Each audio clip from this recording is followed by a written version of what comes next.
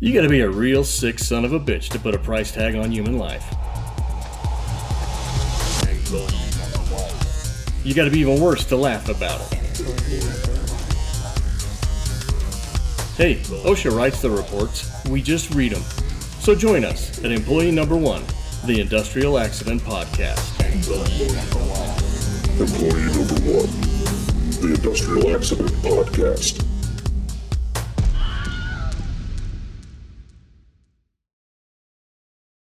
This episode originally aired on December 24th, 2021 on the Unethical Patreon. It's our Christmas special. It's happening now, though. Go on to our Patreon to get more episodes. Our guest today is comedian Clifford Myers. Go check him out on the internet. He plays Santa Claus. Is it sunny in Canada right now? No, I'm just dark. I'm olive skinned. You're so Mediterranean looking. Knock knock. Are you busy? Yeah, no, but yeah. Hi, RJ. I prefer if you like knock. Yeah, well, That's neither here nor there. So I'm here standing in front of you, and Rick is cowered up behind me because our paychecks have been bouncing. paychecks. It's been happening. It hasn't been happening too long, just since you started giving them to us. I don't pay. I'm not a money man. Look at me. Do I look like a person who should be in charge of money? Like, no, we should have lots of money. This is my problem. This is what I'm about to tell you. Like, I just get a bunch of bills. We're going to lose the friggin' phone line soon. Mm-hmm. Landlord's a scary guy. I didn't realize he was terrifying. Well, so let me just jump in real quick. I have a cell phone and I don't live here, so that doesn't affect me. But no, you go ahead. I'm just on hard times. I'm going to move out of the office. I promise. Stop yelling at me. No one's yelling. Put it this way. Okay, you got to solve one of your crimes last month. I didn't say anything, right? I didn't even go, where's our payment for solving it? It would be a third off. I would have said that. I was a nice guy. So you guys can have my TV and my Xbox for the payment for now, or whatever you guys want. You can just steal whatever you want out of this room. I don't care. Rick, do you want the CRT TV, or do you want this McDonald's toy that says Xbox on it?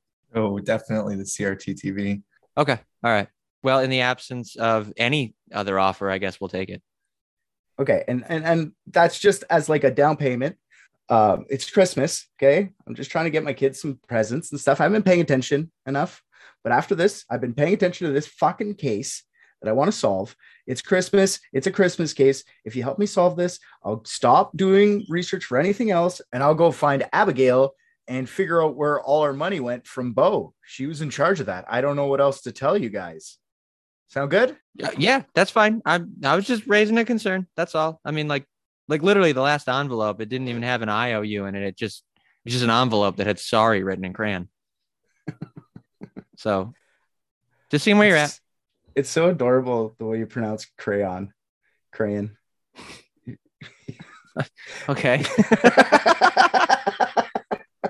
Crayon. I'm still trying to figure that out. Yeah, Crayon. What's the correct way to say it? What did he say? Crayon. What? Crayon. It's crayon. Crayon. He said crayon. Crayon. Yeah, now it's fucking me up now. Crayon. Crayon. Yeah. Crayon kind of sounds like the shit that you put in your fridge to keep it cold. Crayon. Oh yeah, Freon. like Freon. Yep. Yeah. I don't know. I mean, you're also talking to one of the top 3 nasaliest regions in the country. So anything with an A in it is probably a bad. Kind of like Mr. Mackey, right? No, not like Mr. Mackey. No. I was gonna let it go. What's the opposite of yes? Yes, and how about no but? Okay, so we'll do this. You guys ever hear? Okay, put it this way. Maybe Santa will bring us cash. Santa's coming soon. Okay. Tomorrow. All right. Santa's well, yeah, coming. it's Tonight. Santa or the Labor Department, whichever one gets here first. Well, No, Santa's coming tonight. You guys know. You guys still get stuff from Santa, right? I fucking love Christmas. You guys like Christmas, right? Yeah, I mean, usually work pays you paychecks, and Santa gives you like shit you don't need, like food and and housing and clothing. But whatever. I mean, it's maybe he'll bring all of that. Maybe he'll bring clean water. Out of all the frivolous things you could have mentioned right there, you went with two things that are absolutely necessary, like food and clothing.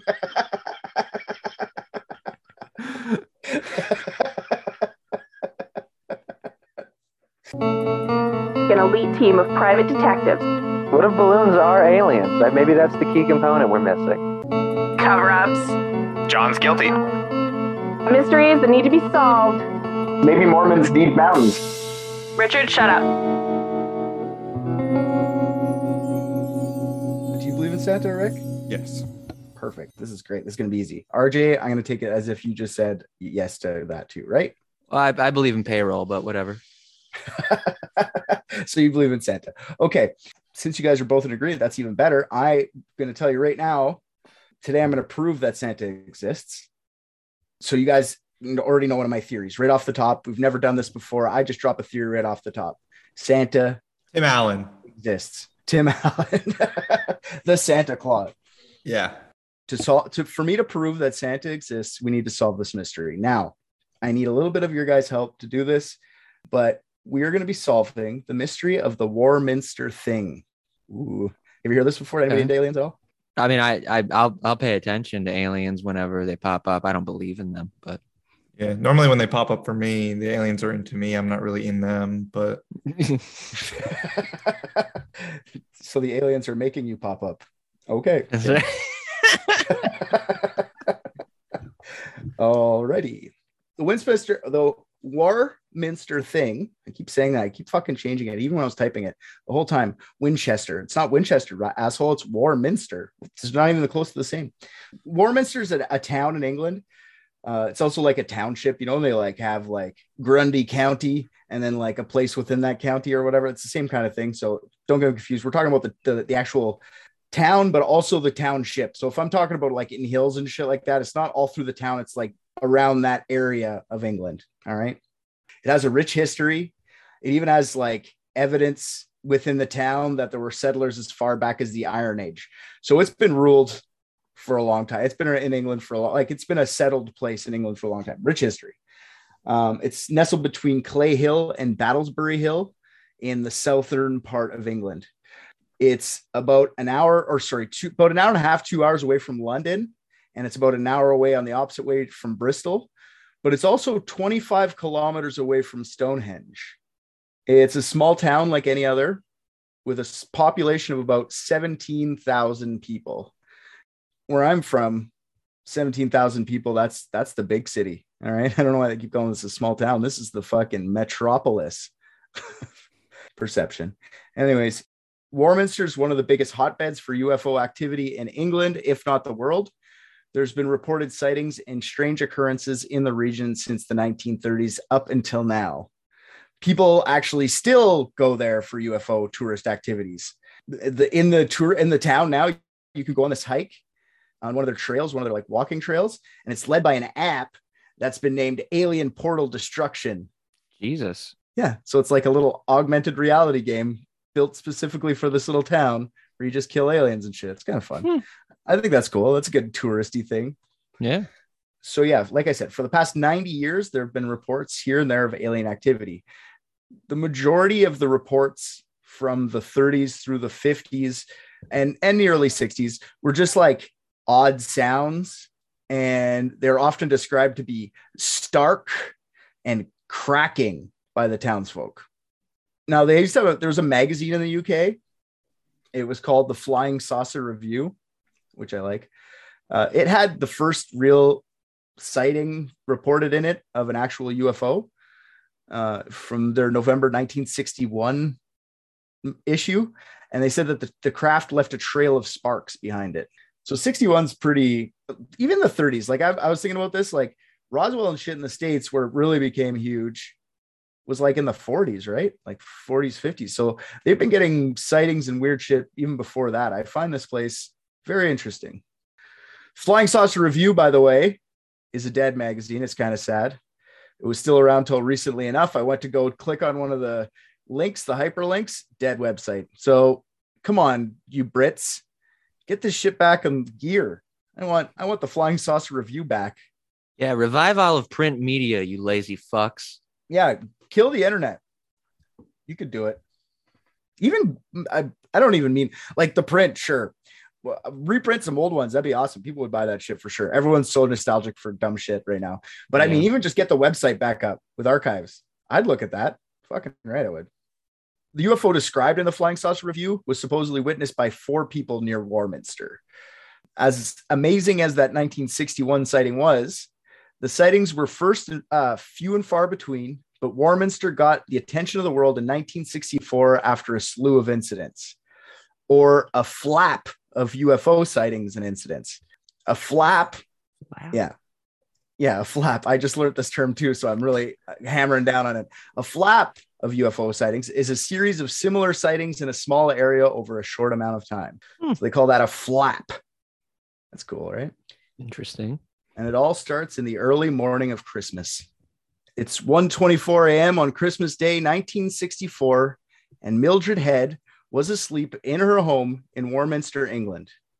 That is until 11:25 when she was awoken by a strange noise. At first, it sounded like branches on a roof rustling around. Was Santa here? I say yes. Then the rustling got louder and more prominent until it turned into what sounded like hail raining down, reverberating a roof like a snare drum. With the wail of the hail, Mildred gets up to take a look out the window. The night was dry and clear, and that's all she could see. Nothing out of the ordinary, except she heard a new noise. And it was quoted to local journalist of the time, Arthur Shuttlewood, as, quote, a strange humming sound, which grew louder and then faded away, except for a faint whisper to a low whistling or wheezing. And then it was gone. So I'll let Miss Head explain in her words. All right. What she saw. So somebody legitimately like recorded their TV for this documentary, which is called Pie in the Sky. And I'll be using it as a lot of reference for this. It's a 1966 documentary about the Warminster thing. And they recorded their TV. That's what I mean. I love that I can't find it anywhere except for a guy that recorded his TV from a show from 50 years ago. That's I've got to upload this. I love these alien fucking guys. They're awesome. My favorite. Mrs. Head's got the most vivid recollections. I was woke up really out of me what sleep I had by this noise. First of all, it was like hail. And then it got nearer onto the roof, and it was like a lot of cats scratching, or like an aerial scratching about, you know, up there. And then I thought to myself, well, what on earth is that? I lay in bed for quite a while, and I got quite hot. I got panicky, you know. So I did venture, and I paid to bed. And I looked out of the window, and there wasn't a drop of rain. It was all dry. Everything was as dry as a bone. But after that went over, I heard a whimpering noise, and like someone going, that was the noise it was. Afterwards, when I turned... How much do you guys want to bet there's 17 cats around her feet right now? Oh, yeah. That was a woman who saw news people outside and was like, oh, I'll just make it up on the spot so someone will talk to me. She is considered the first and original person that kicks off this whole Warminster thing. So she's taken a lot very seriously. It's just for me, it's like time difference. Plus she's like 95 years old. It looks like, you know what I mean? She's just a crazy old kook of a lady, but I mean, people took her seriously. Me, that too funny. That was just, I had to show you. I couldn't let it not happen. I had to it wasn't like a bark, but it was like a woof noise. Okay. It felt like, then I woke up my dog and she was like, what's happening? And I was like, not much. Don't leave me alone. She was like talking for her dog. Anyways. Yeah. Oh my god. But yeah, no. Miss Head. Wait, it's fun when you read about this stuff, because I do this all. Like I research enough now, and you read about it, and then you go back and you look at the video of the person who said this or whatever. But I always have this disconnect. I think of people looking at a different way than they do. I wasn't expecting Mildred Head to be a 95-year-old cat lady. I was not expecting that. Just some housewife. That's what I thought it was at first, right? So anyways, fantastic. Later on, we'll see this guy. His name's Arthur Shuttlewood. He's a big part of this story. In fact, I pretty much based the story around Mr. Shuttlewood. Because he has the most English-sounding name I've ever heard. Arthur Shuttlewood. He was actually the reporter who took Mildred's original report and put it into the paper. He was a reporter and editor for the Warminster Journal, which was just their local paper, but I mean, it's still a paper. Quick fun fact about Arthur Shuttlewood is he loved alliteration. His books and articles are just full of it. So, in honor of Mr. Shuttlewood, I'm going to try to unnecessarily utilize useless alliteration throughout the rest of the tale told today. Harry did a little rhyming earlier, so I'm down for that. And also, you're right, Arthur Shuttlewood has the most British name of all time, English Brit name of all time. So I had a hard time picking if I was going to call him Arthur, Art, Shuttlewood, AS. But I like Shuttlewood, and we're doing Shuttlewood, if that's okay by you guys. Unless you guys want Art, but I'm doing Shuttlewood. All right? So Shuttlewood, Arthur. Yeah. So Shuttlewood wrote about Mildred's mind-melting mental melee in an article for the Warminster Journal. At this point of the story, Arthur's already 20-year veteran reporter, and he already had a reputation as a facts-only kind of guy. No getting feelings in the way, no putting his opinion in there. Mildred's story wasn't taken seriously by the Warminster Journal just after Christmas, which means effectively him because he's the editor of that magazine or the art. So he didn't take his own article seriously. So he just didn't put it in the paper for like 3 months. And then it ended up in the back pages of their thing in about February, I believe. Despite his disinterest in the article and his lack of liking his writing, I guess, and whatever he did there, it became their most popular article ever. And it prompted more Warminsterians to come forward with similar sounding sightings on that night. And not really sightings, okay? Let's call them sound events, because they didn't see anything that night. They just heard a lot of shit. Now, to tell you the truth, that morning, that Christmas morning, there were over 30 locals who had 4 different encounters that all involved suspicious and scary sounds. In 1965, Warminster had a population of 10,000 people. If 30 people in one small town are seeing or hearing the same weird thing, something's going on. All right. So here's the other 3 reports from that night. So we have Mildred Head. Everything sounded like hail, big sound, driveway. All right. So number 2, a couple hours after Mildred's encounter, there were around 30 soldiers at nearby Nook Camp Army Base, where they were awoken by a strange noise as well. And it was described by a lieutenant from the base saying the sound was similar to that of a huge chimney stack being ripped off the roof and being scattered in pieces across the camp, the whole of the camp, followed by a high-pitched whining or droning note. Now, why does that guy use that as his reference point for like? That is so specific. That's like, how many chimneys are you ripping off roofs there, Lieutenant fucking crazy guy? Yeah. So yeah, I thought that was very funny. But another kind of from the high skies, no one sees anything. Like the guards were alerted, nothing was found during the search of the base, minus just the weird sounds being heard by many. A couple hours after that, so that's that's sound event number 2. A couple hours after that, just after 6 a.m., Mrs. Marjorie By was walking to church. Culty Christ Church Christmas communion was a big deal in Warminster, apparently. 7 a.m. fucking service. Fuck that. Margie said, as she was walking to church, she noticed a cackling sound from the direction of the nearby Bell Hill area of town.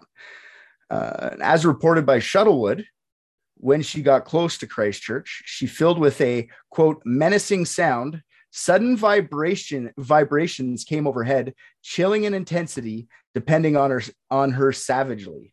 She experienced what was later named a sonic attack. So Shuttlewood continued. Yeah. It caught her in a grip of steel. Shockwaves of violent force pounded at her head, neck, and shoulders. She was pinned down by invisible fingers of sound. Wow. That's right. A quote from the...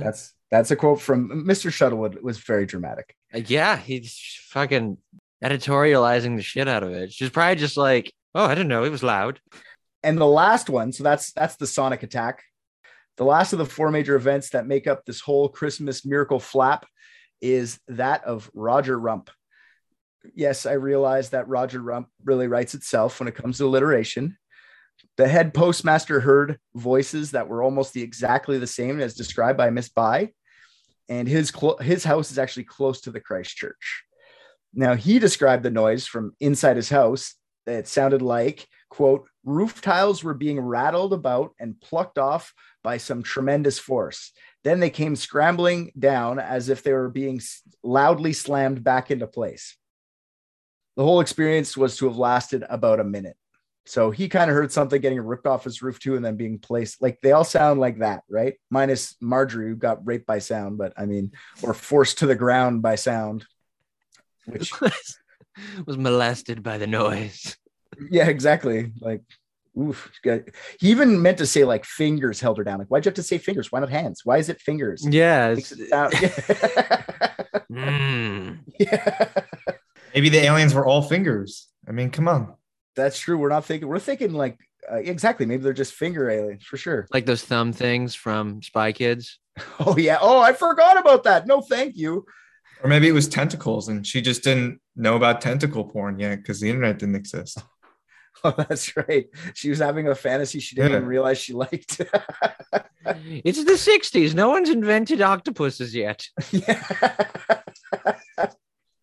Not in the middle of the UK, that's for sure. Probably not. Yeah. They probably like, what's a fit? And actually, no, the UK is an island. Yeah. They would have fucking octopi. Yeah, that was their number one export back then. Everyone knows the great British Empire subsisted off of octopus exports. Yeah, octopus and yeah, a lot of people think tentacle porn is Japanese, but really it's just an old British thing.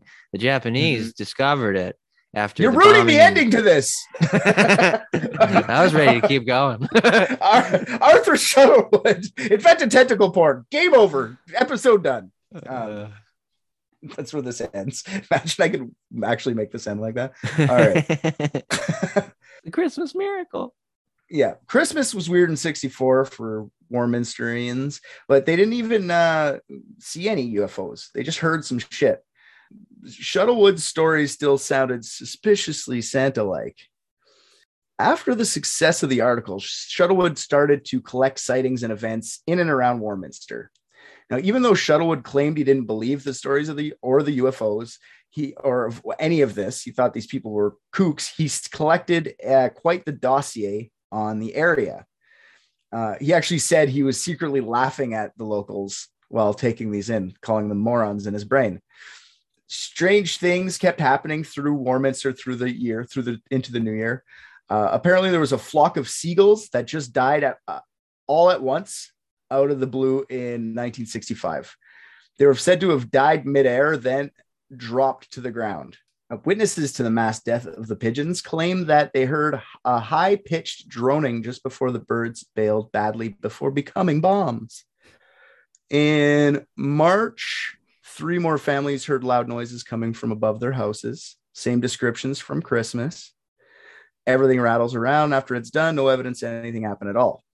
On May 19th, 1965 is the first time there is a sighting of a UFO that is reported about by Shuttlewood. Hilda Hebdige heralded to Shuttlewood that she had seen objects flying in the sky 3 times that very week. They were all cigar-shaped and covered in blinking lights. They were completely silent. They didn't move and floated in the air for nearly half an hour. Now, Shuttlewood took this story and he sold it to the very popular UK tabloid News of the World. I was trying to figure out how much you'd make for those back in those days. Couldn't figure it out, but I imagine he was making a good enough coin to want to do it to begin with. Now, how is News of the World's website doing? Non-existent. They're 1843 to July 2011. That's how long that magazine ran for. So it had a good run. Shuttlewood's loving this. He sold that story off. Cigar shaped, perfect. Then back in Warminster, another woman later reported she was a victim of a sonic attack, and she experienced a UFO sighting the same night. So she was attacked sonically and then saw the UFO. So they're cigar shaped. I feel like they're just bending over backwards to avoid saying they look like penises. Yeah, somebody had to say it, and I was waiting for what I said. Cigar shape. And like anybody with a dick joke? No, we'll get there. Okay, wait, but did you know why News of the World shut down? I didn't read into it. No, why? It had nothing to do with that magazines were out of style, but that News of the World and other British newspapers owned by Rupert Murdoch were found to be engaging in phone hacking, police bribery, and exercising improper influence in the pursuit of stories. Oh my God. Incredible. That is incredible. It's known as the News International phone hacking scandal. This is amazing because I think you just found me the next unethical episode I'm writing. They literally have like in early investigations that happened from the 1990s to 2005, where they go through what they called their different operations. It's a good read. I'm going to read it. I'm going to. I'm telling you, I'm looking for something different to do on unethical like this. So that'll be a good one.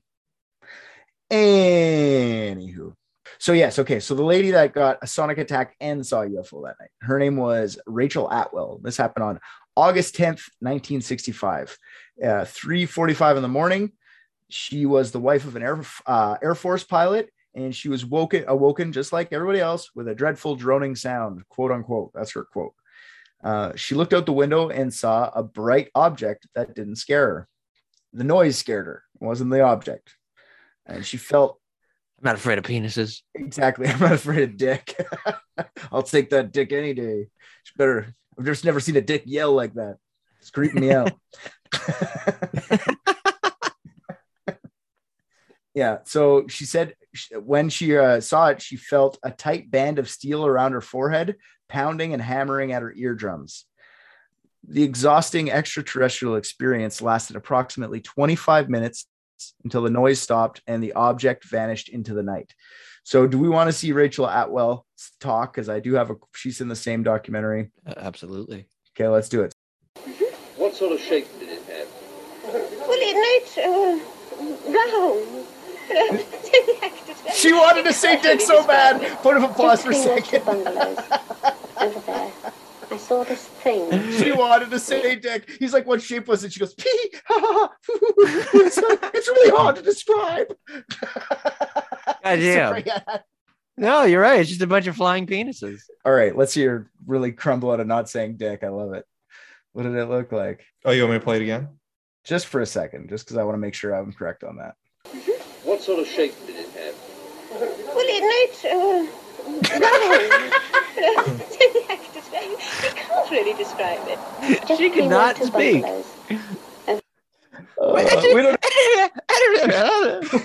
We don't have to watch any more of her. That was perfect. That was enough of her. So the sightings and occurrences of weird sounds wasn't only limited to the city of Warminster. In June, a few people from nearby towns saw a cigar-shaped craft in the sky as well.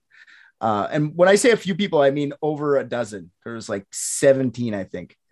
Yeah, so the craft remained motionless over Warminster for about 30 minutes until it moved sideways out of sight behind the hilly landscape. It had portholes type windows that ran along the whole side of it, and it was enormous. No one could even guess how big it was.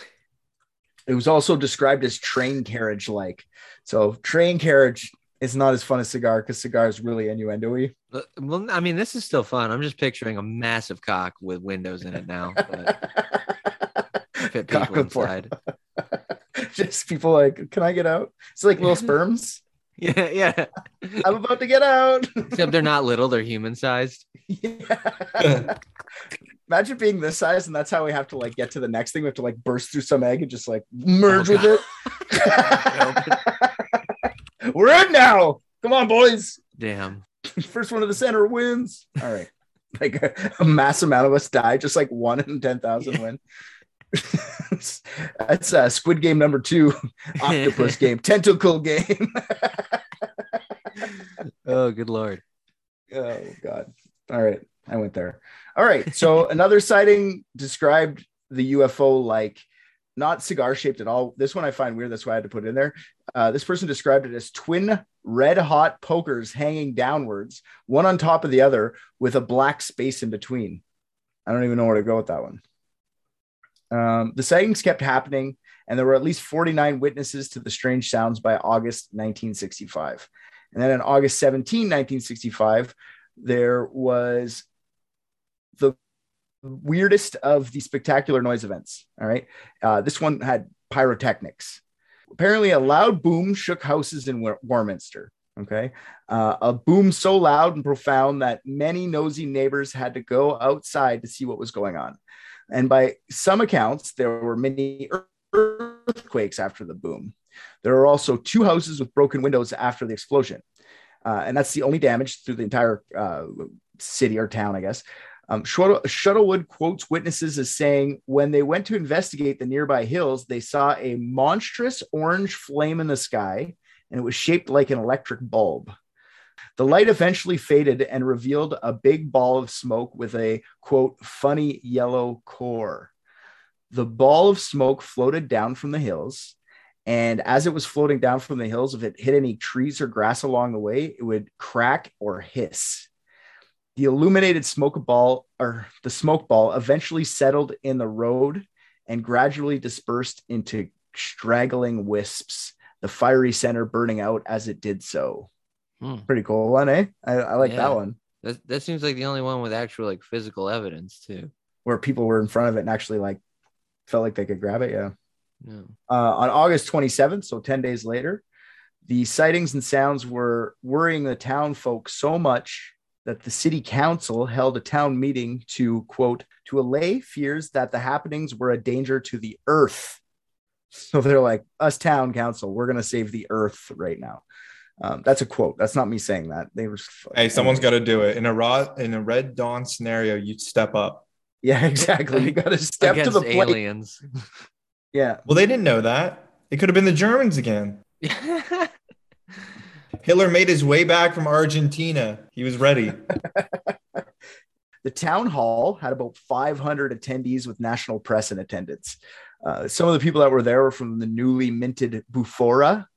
Bufora stands for the British UFO Research Association.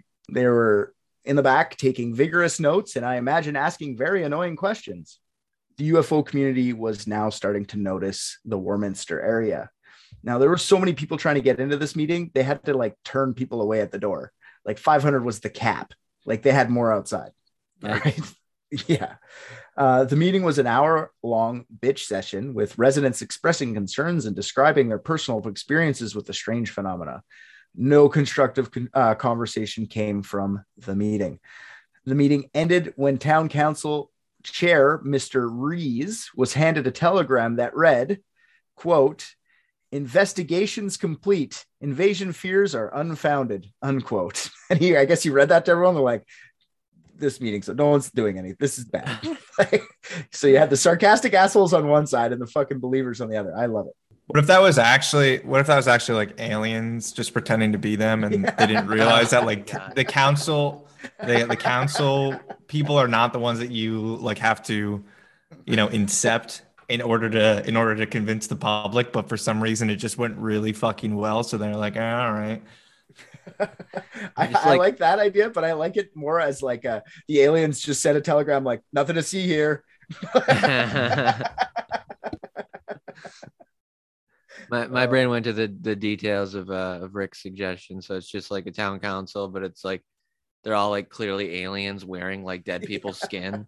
So it's there's only like 4 fingers on the hands. They're like actually filled out and it's just flopping around. There's like fucking frayed skin and really long fingers. Yeah. Your worries are unfounded. You should not worry. Let's have a meeting. Since that, the meeting goes nowhere. Guess what happens 2 days later? At least one of them dies, right? On August 29th, 2 days later, 23-year-old factory worker Gordon Faulkner claimed to have photographed a UFO above Westminster on Clay Hill. Time for a video. Faulkner had better luck. He managed to take a picture of a flying saucer that hit the British press in a big way and then went round the world. Mr. Faulkner, in fact, has done much to put Warminster on the flying saucer map. This is how he got his picture. I had a camera with me. I was taking it down to my sister who wanted to borrow it. And, well, as I said, I just had the camera with me. And pure luck, I just undid it and took a picture. The object was staying still all this time, was it? Or was it moving? No, it was moving. but moving slowly. It was moving fairly fast. I wouldn't like to say how fast, but I couldn't say how fast. Now, some people have said that when they've tried to take a picture of one of these things, there's been some mysterious force or radiation that stopped the camera from working. Did you find this? It didn't stop my camera from working. Have you had people say that this picture is a fake? Of course I have, yes. I mean... What do you say to them when they say that? They're entitled to their own opinion. I know it's not a fake. And it doesn't really bother me what other people think. Right away, just off the impression of that guy, what do you think of Mr. Faulkner? Just by seeing him. I fucking hated that guy. I immediately he was talking and I was like, okay, everything's coming out of your mouth is going to be complete dog shit. And then, I mean, this isn't his fault, but the fucking resolution on that picture was 100 pixels. It's terrible. And then add to that, it was recorded off of someone's fucking CRT TV. So I was like, what the fuck are we supposed to believe here? Yeah, for everyone that's out there, the photo is probably one of the most famous UFO photos. Actually, it's photograph. It's black and white, and it's at a distance. It looks like the classic saucer UFO type, not cigar shaped in the least. You know what I'm saying? I like how he says he's amazed that he actually got. I was so lucky to get my camera out at that time. Wow, was I ever lucky? And it was moving so fast. Yeah, I don't know. Also, imagine the times where you had to come up with an excuse of why you were able to take a picture. Yeah, exactly. Exactly. That is fucking wild. Well, we live in a different time. Back then, a fucking camera would have been rare, right? Not everybody owned one. And the fact that even had it out at the time would have been wow, I have this out right now. So for us, that's funny because we could take a picture, 17 pictures right now. But yeah, just the because at that point in time, if you're just like, hey, I got a picture of this thing. What the fuck do you mean you got a picture? Yeah, exactly. Shuttlewood saw the picture, loved the fuck out of it. I'm sure he did. Wrote an article to go with it, and he sent the picture to the tabloid paper, the Daily Mirror, and it was printed September 10th, 1965. Now, this is even though Shuttlewood claims he was a non-believer, but he was making bank off these tabloids. So why the fuck not, right? Yep. Like I said, it went with an article of his, and he described the photo in the article. He described the photo as, quote, the incredible, sensational, stupendous, all capitals thing. It's really out of this world. That was the photos, and that's how they got the Warminster thing. They were calling UFOs just things. So what if what I think this is the case, but what if it was just because that picture honestly looked like the tip of an uncircumcised dick in a foggy bathroom. So I think it'd be very funny if that Faulkner dude or whatever just took a picture of his dick and then was like, yeah, there's a UFO, print it. The first dick pic. Yeah. And then it's on the front page of every newspaper. And he's just giggling with his baby beside him and an interview about it after. Just the ultimate fucking power move. It's it kind of does look like a mushroom tip, really. So I can't deny. Yes, I can, but I'll tell you why later. Shuttlewood also hypes the photo as remarkable, almost awe-inspiring. And after this Daily Mirror article goes out there, thousands of people started to flock to Warminster from all over the world to get a chance to see the thing. The tiny town turned tourist trap almost doubled in size from 10,000 to 18,000 people. So 8,000 people flocked there to go see the thing. And some of the hardcore ones that came there, they were living in tents in the fields.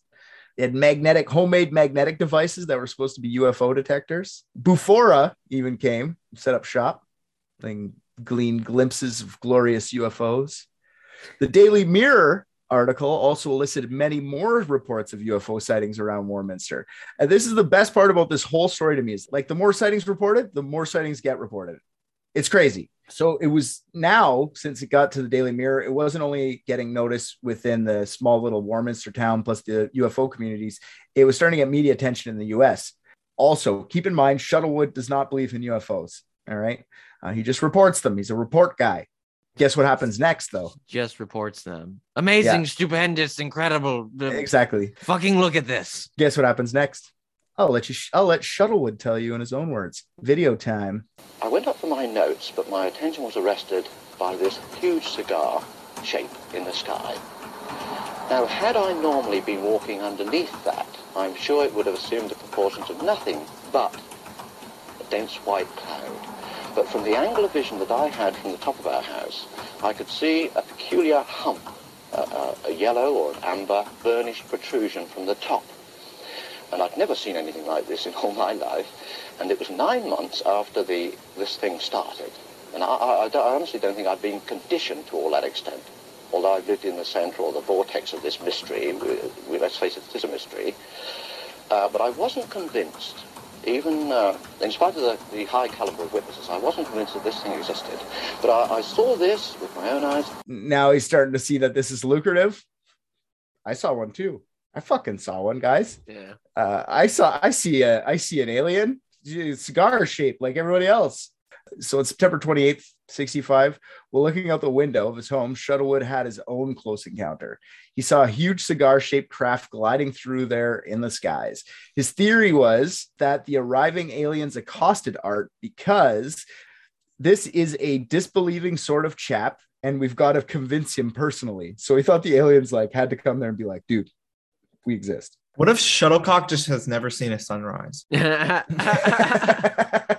Because the way he described it, it was just the sun coming behind the clouds. Yeah. It hurt my eyes. I can't see out of my left one for like an hour after. It was watering. Staring into the sun, and now there's something wrong with my eye. Yeah. He does claim that he tried to film the craft, but the craft burnt the film in the camera and stopped his watch, gave him pins and needles in his arm and his hand. This, though, is the moment where Shuttleworth begins to be a believer. Believes them all now. He's right inside of this. He's fucking full blown into this. And how old would you say he was there? Right? He's like 40. You know, he went 40 years without believing in aliens. I'd say 43. Yeah, something like that. I can't remember. I didn't write it down. I should have. So now this is when he decides he's going to take all of his investigations about all these sightings and he's going to write a book. All right. BBC West films the half-hour documentary I've been using for clips in this called Pie in the Sky. It is considered one of the most unbiased documentaries on the subject. There is a lot of parts coming up later that skeptics do. They don't just go with the alien seers. One of the guys from Bufora is interviewed. So I don't need to do this. This is just frivolous, but we're allowed to make fun of people from 50 years ago. So please, video time. Is 50 years the cutoff? I can't do any fucking research here because every time I'm doing research, you're calling me out and I got to go back to this video. This one's a hard one to research because it's fucking so old. I already have my answer. Okay. Then why do you do research? Wait, I need to find a specific event. I get down to the nitty gritty. I don't just find an answer and give up on it. I don't just cave in like you. All right. I get many details to back up my story. I get video evidence. And then you can get back to Googling whether or not cigars were flavored at that time. Right? Says Bill Clinton, alive in 1965. British Unidentified Flying Object Research Association, Dr. Cleary Baker, to comment on what's been going on. I am satisfied that we have evidence that something very strange is going on in the world. I don't claim, I think it would be quite false to claim, that such evidence as we can bring forward is sufficient to establish a cast-iron, watertight case. Nevertheless, things are being seen in the skies, which, to all appearances, are flying machines of a very advanced technology, a technology advanced beyond our own. These are being seen over all of the countries of the world. And in many indirect ways, too, there is indication that something is going on which is beyond the province of the normal. There's definitely something going on because they came to my house and stole my neck. That man was like a Simpsons character. That was such an unbelievable shape and sound for a human being. I had to show you guys. I was like, this is unnecessary, but you guys have to see. I believe in aliens. I think that maybe possibly. They're dealing with some flying mechanicals with very advanced flying machines. Anyways, that guy's awesome. Oh my god. Immediately started cracking me up. So anyways, moving on. Shuttlewood's first book entitled The Warminster Mystery was published in 1967, June of 1967, and it's basically a retelling of the stories he wrote for the Warminster Journal, along with some new accounts. The retellings were much more exaggerated in the book. Some internet apologists of Arthur Shuttlewood explained that the exaggerations were on purpose to make the stories more palatable for the UFO people, to make them keep them interested. So if they were just the same saying cigar shape over and over, nobody would read the book. They would just read the one story and go, cigar shapes. I get it. Fuck, you guys are all phallic. I get it. So it was required to make the book sellable. Yes, having a story does help sell books. Anyways, I do like that as a thing there. So another film is actually made, another documentary film in 1967 about the sky watchers in Warminster. They were still watching the sky in 1967. They had guys out there. So this one's called the Warminster Watch, and it falls around 150 sky watchers over a nice May weekend in Warminster. Unfortunately, in that one, there's no sightings or sounds while filming. The town of Warminster was embracing the popularity of the UFO sightings, with many stores popping up selling specialized alien merchandise, and there was even an alien-themed hotel. But that didn't last very long. By the 1970s, the sightings of the Warminster thing were in steady decline. Also in 1970, you guys are going to like this one. I put it in for you guys. In 1970, physicist David I. Simpson decides he's going to test the competence of these UFO investigators and sets up a hoax to study their behavior. He purposely pre-exposed the film of about 50 UFO watchers so that when they were taking photos of what he made look like an alien encounter, they would get pictures of flying saucers. He left evidence in the pre-exposed film that if anyone looked at the evidence of tampering, the hoax would be easily noticed. Guess what? None of the watchers noticed.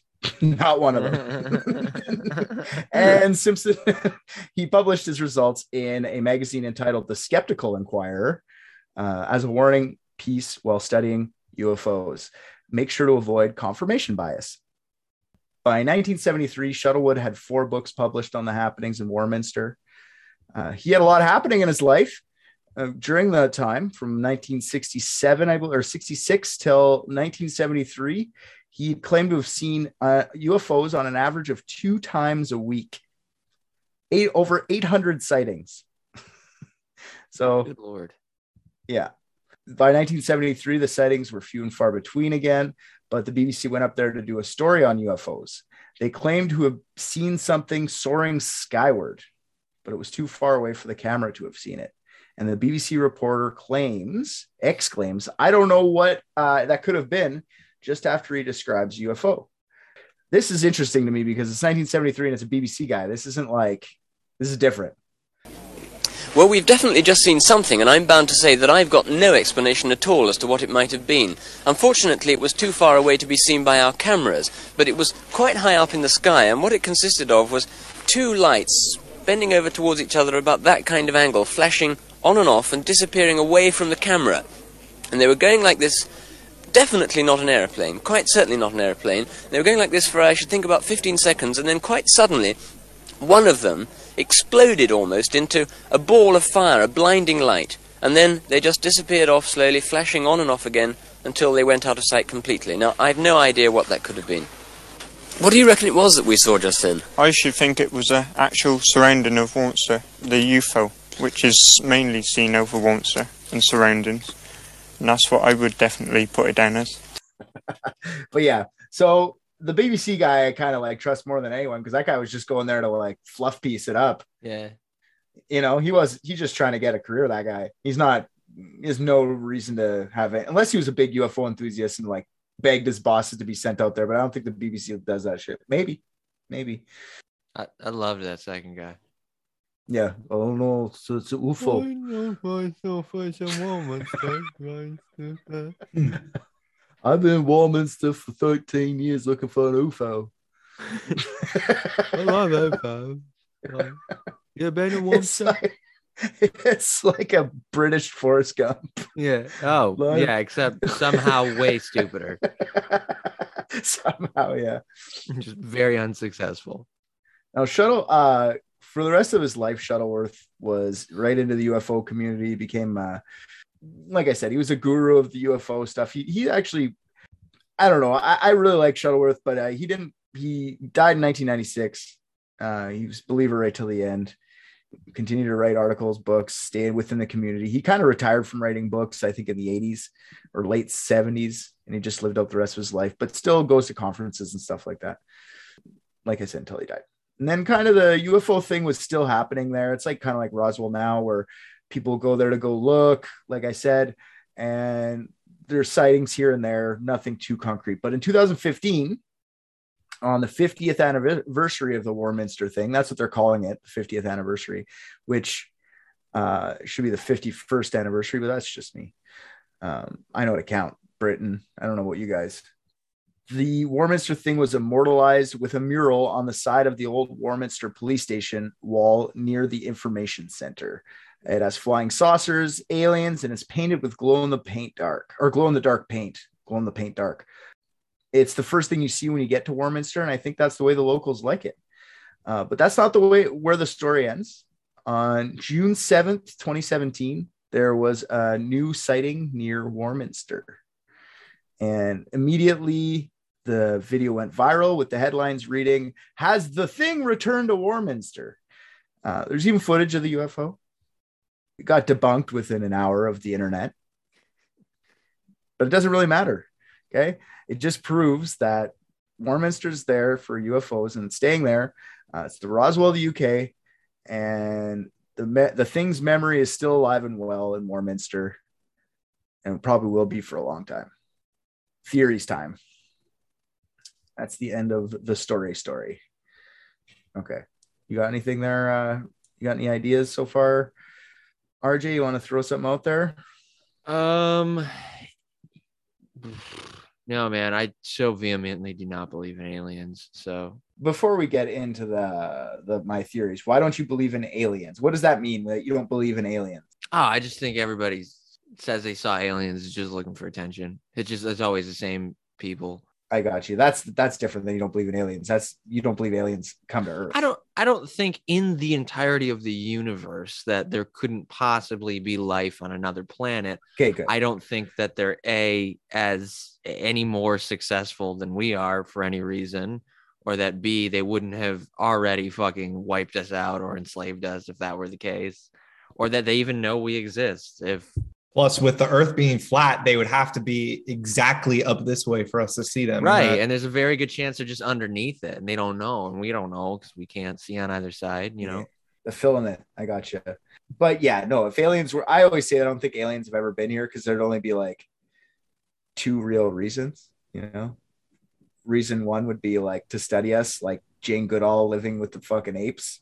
Mm-hmm. That's the only, they'd come down here, maybe do that just to kind of like go, ooh, so maybe they came here for that, or they'd be just coming here to obliterate us because they could. Right. Yeah. I think like studying us would be the optimal, I think, I guess, explanation for them being. I think that would maybe make the most sense because it's like you said, it's the same way that we just study animals, you know. But I don't know. It doesn't. Okay. They're not doing anything for us. So I definitely believe in aliens. I don't think any of these people saw an alien. Definitely believe in aliens. Pretty sure it's the Rick and Morty theory, whereas we're secretly doing something that we don't know about on their behalf. And we're basically just like slaves without knowing that we're slaves. Well, that's actually a popular alien conspiracy that we are just gathering gold for the lizard people, but I'll get into more aliens later on. Not gold. It's going to be something stupid like that. Like we don't know it yet, but coal smoke is the answer to the universe, and we're literally just pumping out emissions for them. That makes sense that we use coal, and the coal smoke is a byproduct of something that makes sense. What's the point of gold?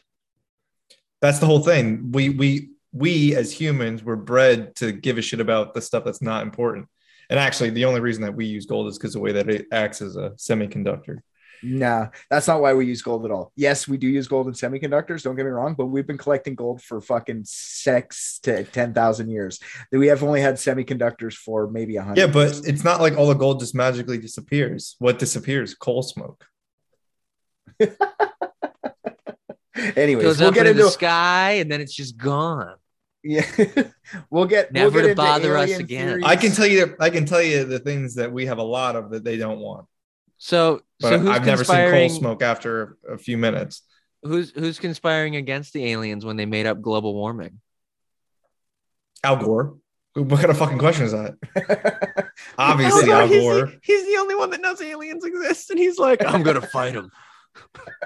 Right. And okay, tell me as you're trying to make fun of me that doesn't sound like it makes perfect sense. I mean, I'm not gonna fight you on that. Exactly. That does all line up. It would be funny if Al Gore is just on the front lines of the fight against the aliens. It's not funny, but yeah, he is. It's not funny because it's true. All right, my first theory is aliens, so let's talk about it.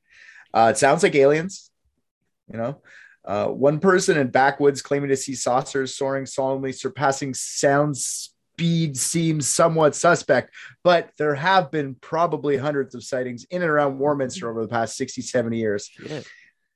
Many of the descriptions are the same or similar.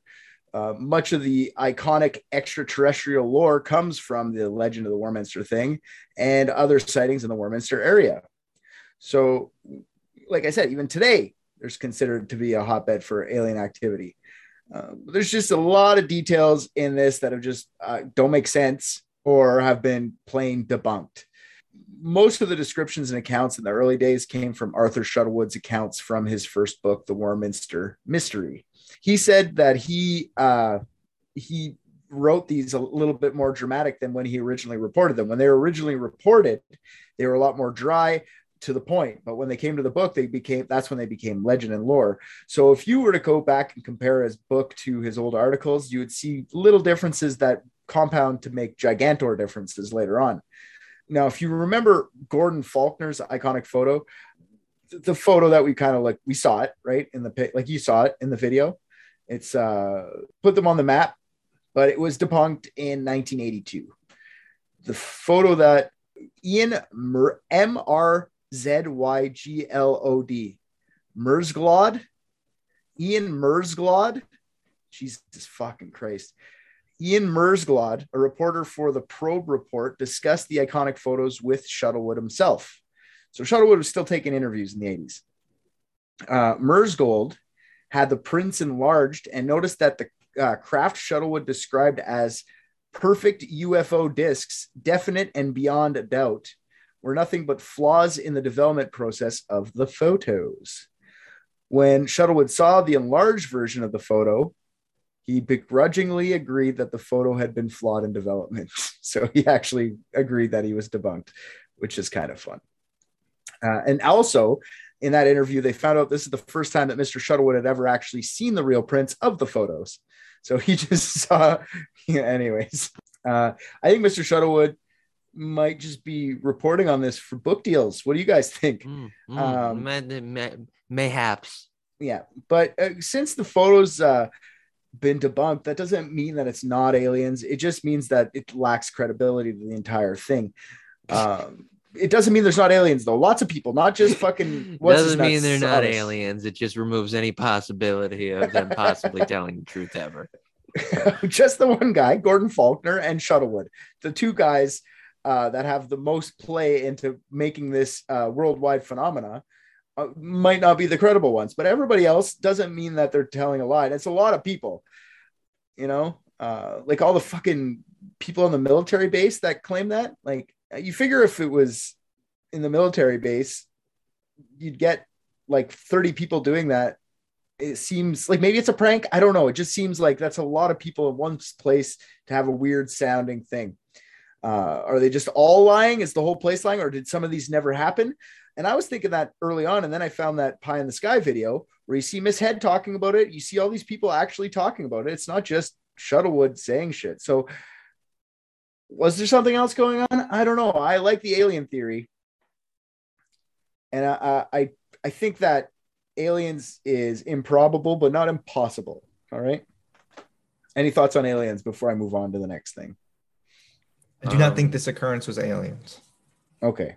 We'll get to that too. Now I'm interested because I can only think aliens, which I know to be bullshit. So no, I actually think I have the answer. and this is probably the most well lined up answer I will ever give. Not bullshitting you. This goes right up there with Amelia Earhart and Japanese spying communications. Okay, well, there's more. There's more. Do you want me to keep going, or do you want to keep going? Do you want to go? I'll let you keep going. Okay, because my next one theory is called the army base. Number of night operations. I pull the blankets up over my head and think, damn the army, I wish they'd shut up and go to sleep. In bed or out, Miss Anderson has both feet right on the ground. She's no intention of being taken in by any talk of visitors from other planets. Last summer, I got up one morning, looked out of my bedroom window, and we had got army in green camouflage jackets with leaves in their steel helmets romping around the estate yard and the withy beds beyond. We could call those little green men, I suppose. Now, what do you think about this general mystique that's developed about these objects around here? I think it's a pity that so many people are ready to make categorical statements about a thing that nobody has bothered to investigate. As far as I have been able to discover, there has been no coordinated observation, no scientific inquiry as to what's happening. Various individuals have seen various things and have immediately drawn their own conclusions. Well, if there's anything... I love that lady. Oh yeah, she's great. For a 60s broad who's just like, why haven't we actually studied this, you morons? Yeah. Everyone just crazy. Yeah. Entirely reasonable. Did you see how she hung on? There's been various individuals saying various. It took everything in her not to say fucking idiots. Yeah, or Arthur Shuttlewood specifically. Yeah. Yeah. Yeah, I think that, and she said it off the bat, and this is what my theory is something going on at the army base, aka sound weapons. Now, a lot of Warminster people think the activity around Warminster is nothing but the nearby military base. Maybe some sort of experimental aircraft was flying around. The bright lights could have been some sort of explosion from some sort of weapon. But yeah, the they sound repeatedly said ball of fire multiple times. Yeah. And I find that it has to be something to do with the military. That lady just said it's the military, and I went to bed, so she probably sees lights in the sky too.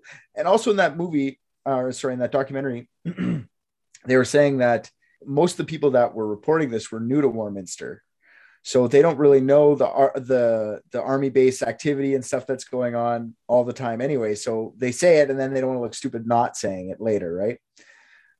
But the sound thing is the part that interests me the most about this encounter with aliens.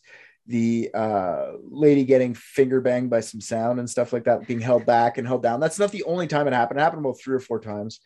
And maybe this is like an early version of a sound weapon. Now, there are sound weapons. I don't know if you guys know about any of these things. They're called long-range acoustic devices, or LRADs. Now, they were originally designed for long-range communication, but they are now primarily used for less lethal crowd disbursement. They are used for crowd control for all sorts of protests and riots all over the world. They are controversial in their use, and they have many untested effects on people, on the people that they're being used on. The Academy of Doctors in Audiology have reported that some individuals exposed to the LRAD have experienced symptoms ranging from dizziness all the way up to mild traumatic brain injuries. So maybe it's some sort of early version of an LRAD or something like that that's going on. I just think this is a pretty easy solution if you go to the military base. There is some problems with the military base theory, though, too, is just the 30 military people that heard the noises early on. You figure either A, they would know what's going on, or B, be told not to tell anybody that they heard a noise, especially a reporter named Arthur Shuttlecock. So, you know what I mean? So I don't think the 30 people would have said anything. Yeah, but it's a British military. Their communication's not too great. They're not all there. They needed our help a couple times. So it's hard to understand them talking through their rat's nest they call teeth. All right. Yeah. Oh, wasn't going there. As someone with British teeth, though, I'm not about to go and throw stones. I haven't ripped on the Brits in a while. You're welcome, Becky Downer. And like I said, lots of classified shit happens on army bases. It could potentially be the army base. It just, the only thing that I think that keeps it away is the 30 witnesses from the base, but maybe somebody would have said something. Next theory is natural phenomena. In 2016, the Ministry of Defense for the UK declassified some documents in reference to the unidentified aerial phenomena, or UAV, which is just the new word for UFO now. UFOs were rebranded because the bad press linking them to aliens. Anywho, the declassified 2000 study said that UFOs or UAVs, or whatever the fuck they're called, have been linked to natural phenomena misunderstood by people because they are unfamiliar with it. This is quoted from the declassified article. It says, no evidence exists to suggest that the phenomena are hostile or any type of control other than that of natural forces. So here's some of the natural phenomena that the study suggests could account for UAV sightings. Buoyant plasmas are formed when a meteor does not fully burn up during entry into the atmosphere. They remain visible to the naked eye and to radar. Loose plasma objects can create a physical field from which light will not reflect. And this, for some reason, makes them triangular in shape and can be hundreds of feet long. I don't get why. I don't understand this really that much, but this is what they're trying to tell us. During a lot of the sightings, and I didn't mention this up top, I should have, but some people reported that their cars started to malfunction during the encounters. Well, loose plasma objects can affect vehicles in a number of ways, including causing engines to stop and radios to malfunction. It's a pretty shitty theory, if you ask me. It just sounds like government trying to like cover up something. I don't know. And plus, it's like, how many fucking meteors are gonna hit? Especially in the same spot. That's what I was going to say next. Like it's a flat, man. If it was all over the place in different spots, yeah, maybe you could just go that way. But all in Warminster doesn't seem really that. But I'm not a scientist, so they're just trying to like. I feel like that's smoke screen, but I mean that's something that they came up with. And my last theory is an outrageous one. So if you want to go now, Rick, you can go now. Mine's not outrageous. Mine's the answer. So keep going. Mine's the answer. It's Santa Claus. All right, I'm listening closely. Now, I came up with this myself, so we're gonna have fun with this one. Okay, I'm really stretching. So, Christmas morning, 1964, Santa landed on Mildred Head's roof. Right, it's just that his sleigh was malfunctioning on that day, making a huge racket on the roof. So he tells his reindeer, let's head back to the North Pole just for a few seconds for a tune-up. Okay. And I'm assuming he has some sort of pit team when he gets there, because there can't be no breakdowns of the sleigh ever. It doesn't make sense. All the gearhead elves must be up there just on fucking standby. You know what I mean? There's no way he leaves the entire thing up to 9 fucking reindeer. That's just outrageous to me. So, okay, so maybe the bigger noises he noticed the ones that just couldn't be saved, and he was just putting them down with a shotgun on a roof. Yeah. We never got to meet the reindeer Jiminy, because Jiminy's slow and Jiminy's dead. Ho ho, Rudolph the red everything reindeer. Yeah, Rudolph, as shiny as Rudolph's nose was, I don't think he was too bright. That's all I'm saying. It's not as shiny as his organs are. Yeah, exactly. And also the reindeer, they pull the sleigh, but the sleigh requires elf magic for sure. How the fuck else does reindeer fly? Elf magic, some sort of elf magic, right? And some sort of elf time magic to help them travel faster. So there's no way Santa could make it nearly 56. And I did the math on this, the 56,000 kilometers back to the North Pole from Warminster and back, and still make the presents on time. If Santa was just using speed to travel around the world, he would have to travel 8.2 million kilometers an hour just to get to all the kids and leave them presents. The speed of sound, just so you guys know, is how much? You guys know? You guys probably don't know. 1,000. Definitely don't fucking know it in kilometers. What would you know in that's miles? For sure. Yeah. Why are you guys stuck on this old system? Why don't you just learn kilometers like a smart person? It might be old to you now, but it's going to be new to you in a few years. Just wait. I don't get it. Hang Is tight, that a Trump threat? 2024. We're going baby. north. 2024. That's what I was going to say. Is that a threat? Are you threatening me? All right. The speed of sound is 1,234.8 kilometers per hour. And you guys are going to have to figure that out yourself, okay? A spacecraft re-entering the atmosphere goes 25 times the speed of light, or the speed of sound, sorry. And that's only 30,870 kilometers per hour. Even at that speed, without any type of shielding that a shuttle would provide, your skin would be ripped off your bones. So Santa lands on Mildred's roof. Notice he's running low on tranny fluid. The noise is for him trying to get back for repairs. And since his magic was all fucky, he blips through time a bunch, jumping hours and months and even years on his way out of town. For the main 4 sound events that I named them earlier, that happened over hours. It happened fucking over seconds for Santa. You know, even the sightings for the next couple of years, all that shit happened seconds for Santa with his goddamn elf magic. Okay. Once back at the North Pole, repairs are made, but the time magic major mix-up managed to mangle months of time. The time magic fucks up the timeline so much that the residents of Warminster kept seeing and hearing Santa trying to escape back for repairs over the next 10 years. And since our adult brains can't comprehend the fact that Santa is in fact real, we substitute our memories for what we want to be real: aliens. All right. Notice how there's no kids seeing these UAVs. If any kids would have seen these UAVs, they'd be like, why is Santa here for a second and then gone? All we have to do is believe, and the story starts sounding suspiciously Santa-like.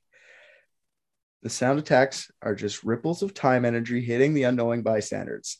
The feeling of being held down is just a beam of untamed elf magic hitting you. Now, after the time ripple starts to flatten out after a decade or two, we get back into hoax territory. That's why the new thing isn't real. That's why Shuttlewood was fucking shot down in 1982. Now, thank you very much. I'm working all night. I'll see myself out. Tip your waitresses. All right. I have a theory now. That inspired the theory. All right, RJ. Please Yeah, go. I Please go. think Richard is actually a 9-year-old in a fake beard, and he's not legally allowed to open a bank account, and that's why we're not getting paid. How'd you know? I'm working for Big Elf. A big. See, I always thought the reindeers had their own magic, but I learned something today. Fuck reindeers. They're stupid animals. Of course, the magic comes from elves. Reindeers are real. Elves aren't. So they have the magic, clearly. Side note, there is an actual reindeer's head on my wall downstairs, and they are much bigger than I thought. Oh, good. I don't even want to know why. It's Christmas Eve, man. You're talking about, like, is this to scare Santa away? I'll send you a picture later. Okay. All right, Rick, you solved this for real. Let's hear it. Well, I'm pretty sure that everyone did see something at that time, but they were probably just misunderstanding. I agree that people were dumb. Here we go. Come on. So this is probably one of the examples of what they saw. This is what stars go through when they die. They call them death throes. They go through a bunch of different patterns, essentially. So multiple shapes that they can't describe or they can describe as a dick. Then you have the exploding. Your dick okay? you have the exploding, and then you have like the inverted crab blinking that the reporter was talking about. Okay. So yeah, that's my answers. It was just an exploding star. Exploding star. Yep. That one exploding like, star. That one looks like two tits, nipples touching. two tits. Interesting. I wanted to shame you for that, but it completely does. It looks exactly like that. Boop. Nipple kiss. Oh, God. You know what, Rick? Is this from the naked eye from Earth? You could see that, you think, Rick? Like, that looks like... Well, not always. I mean, it depends. So think about when the star explodes, the speed of light is like 300 million times faster than the speed of sound. So it, because of momentum, let's say there's no friction, can transport itself across a galaxy much further. That would also explain why they would see things before they would feel or hear things. They say feel, but it was probably like a sound rumble. Now, maybe Shuttlecock did take a picture of it, and maybe there was some type of radiation or solar flare event that happened that was very specific, and it did burn his camera, which is possible, especially with the old mechanical ones, because the way they just reflected light. Whatever it is, I think we solved it at Santa. So did you not hear my long, elaborate, perfectly sane explanation? And this is what you come up with? Or Santa's an alien. Well, that's what the whole thing is. Santa is an alien. Well, I don't believe in aliens, magic. so Santa doesn't exist. You and I don't believe in Santa. Don't do this to me. I knew this was going to happen. My big brother said that to me, and I didn't believe him. I didn't want to believe him. Yeah, that's it for me, man. I hope you guys enjoyed the Christmas episode. I did. Aliens are fun, and we solved another one. Yeah, you're welcome for the answer. Aliens aren't real. Santa's not real. Jesus is not real. Merry Christmas, everybody.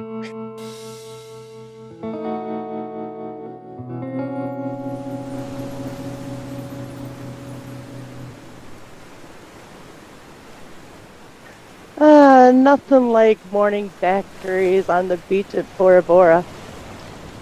And on the Dicks, even. I should call him and let him know how I'm doing, but I guess I'll let him worry for a little bit longer.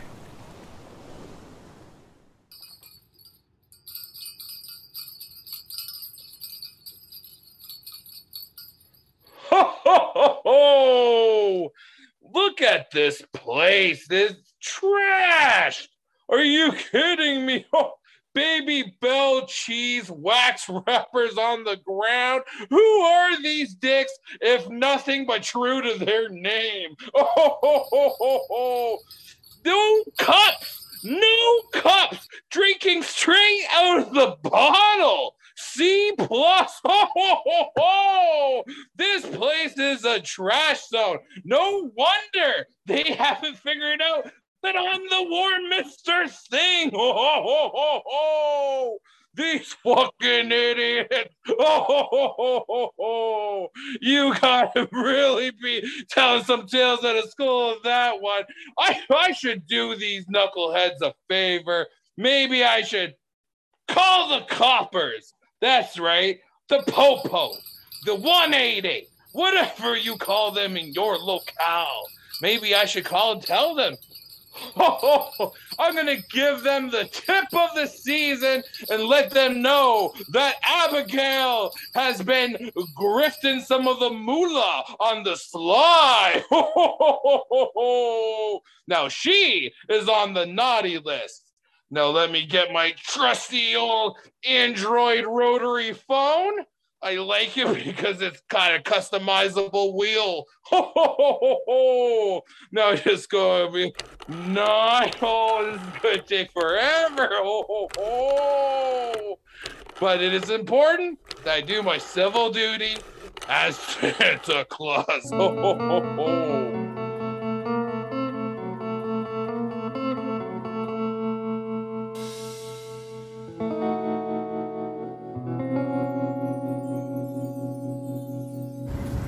I just watched Private Dicks, and I think RJ's the funniest. What? Come on!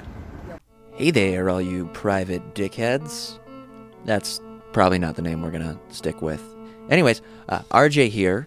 I am here to tell you thank you for listening to another episode of Private Dicks. If you liked what you heard, go on Apple Podcasts, Spotify, anywhere they take your reviews, drop us 5 stars, say something nice. Also, what you just heard was from last season. If you want current episodes as they're dropped, head on over to patreon.com and search up Unethical Podcast. That's our mother podcast. I was not aware Private Dicks was a spinoff. I'm going to renegotiate my contract. On Patreon is a full 16-episode season, more of Private Dicks, uncut videos of each episode, and many more things are getting added all the time.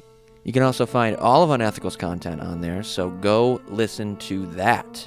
And if you're already a patron, fuck yeah, dude. You're the best.